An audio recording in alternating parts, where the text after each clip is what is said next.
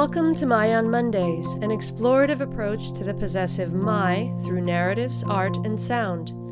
Each Monday brings a new creation and unique perspective. My on Mondays is brought to you by MING Studios, a contemporary art space and international artist residency program dedicated to the exhibition, experience, and exploration of arts and culture. Along with exhibiting artists from around the world, MING also serves the community by hosting innovative programs including performances, workshops, screenings, readings, artist talks, and other cultural activities. For more information, or if you'd like to participate in My on Mondays, you can visit our website at mingstudios.org.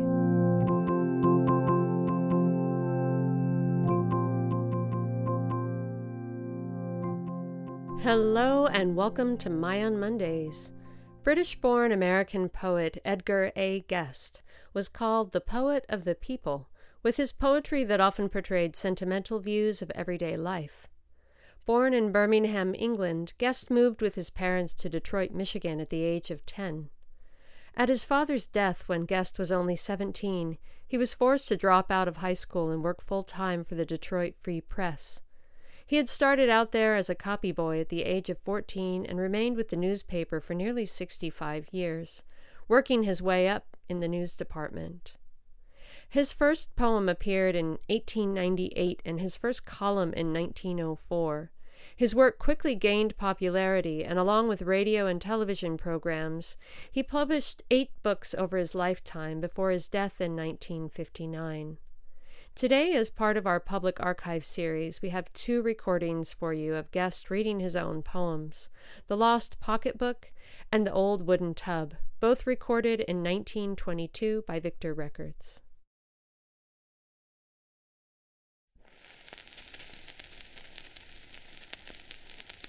I remember the excitement and the terrible alarm that worried everybody when William broke his arm, and how frightened Pa and Ma got only just the other day when they couldn't find the baby, 'cause he'd up and walked away. But I'm sure there's no excitement that our house has ever shook like the times Ma can't remember where she's left her pocketbook. When the laundry boy is standing at the door and wants his pay, Ma hustles in to get it, and the fun starts right away. She hurries to the sideboard, 'cause she knows exactly where she can put her hand right on it, but alas, it isn't fair. She tries the kitchen pantry, and she goes upstairs to look, and once more she can't remember where she's put her pocketbook. She tells us that she had it just a half an hour ago, and now she cannot find it, though she's hunted high and low. She searched the kitchen cupboard and the bureau drawers upstairs, and it's not behind the sofa or beneath the parlor chairs. She makes us kids get busy searching every little nook, and this time she says she's certain that she's lost her pocketbook. She phones Pa at the office, and he laughs, I guess, 'cause then she always mumbles something about the heartlessness of men. She calls to mind a peddler what came to the kitchen door, and she's certain from his whiskers and the shabby clothes he wore and his dirty cuffs and collar that he must have been a crook. And she's positive that feller came and got her pocketbook.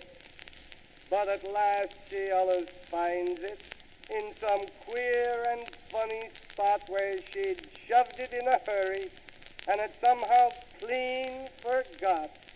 And she heaves a sigh of gladness, and she says, "Well, I declare, I would take an oath this minute that I never put it there."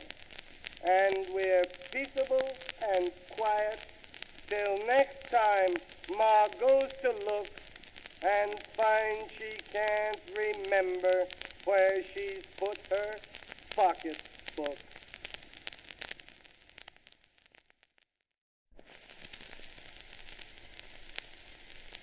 I like to get to thinking of the old days that are gone, when there were joys that nevermore this world will look upon. The days before inventors smoothed our every care away and made what seemed but luxuries then the joys of every day, when bathrooms were exceptions and we got our weekly scrub by standing in the middle of a little wooden tub. We had no rapid heaters and no blazing gas to burn. We boiled the water on the stove, and each one took his turn. Sometimes, to save expenses, we would use one tub for two. The water Brother Billy used for me would have to do, although an extra kettle I was granted, I admit, on winter nights to freshen and to warm it up a bit.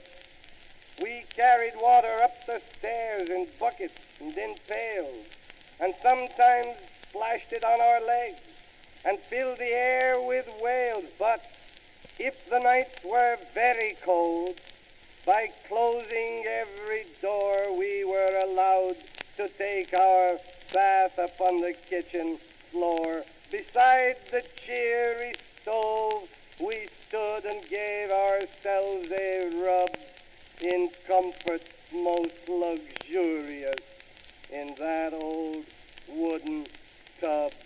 But modern homes no more go through that joyous weekly fun, and through the sitting rooms at night no half-dried children run, no little flying forms go past, too swift to see their charms, with shirts and underwear and things tucked underneath their arms. The home so full of luxury now, it's almost like a club. Sometimes I wish we could go back to that old wooden tub.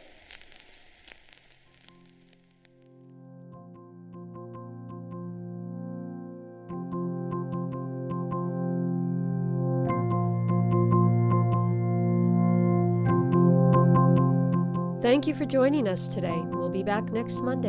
Tune in.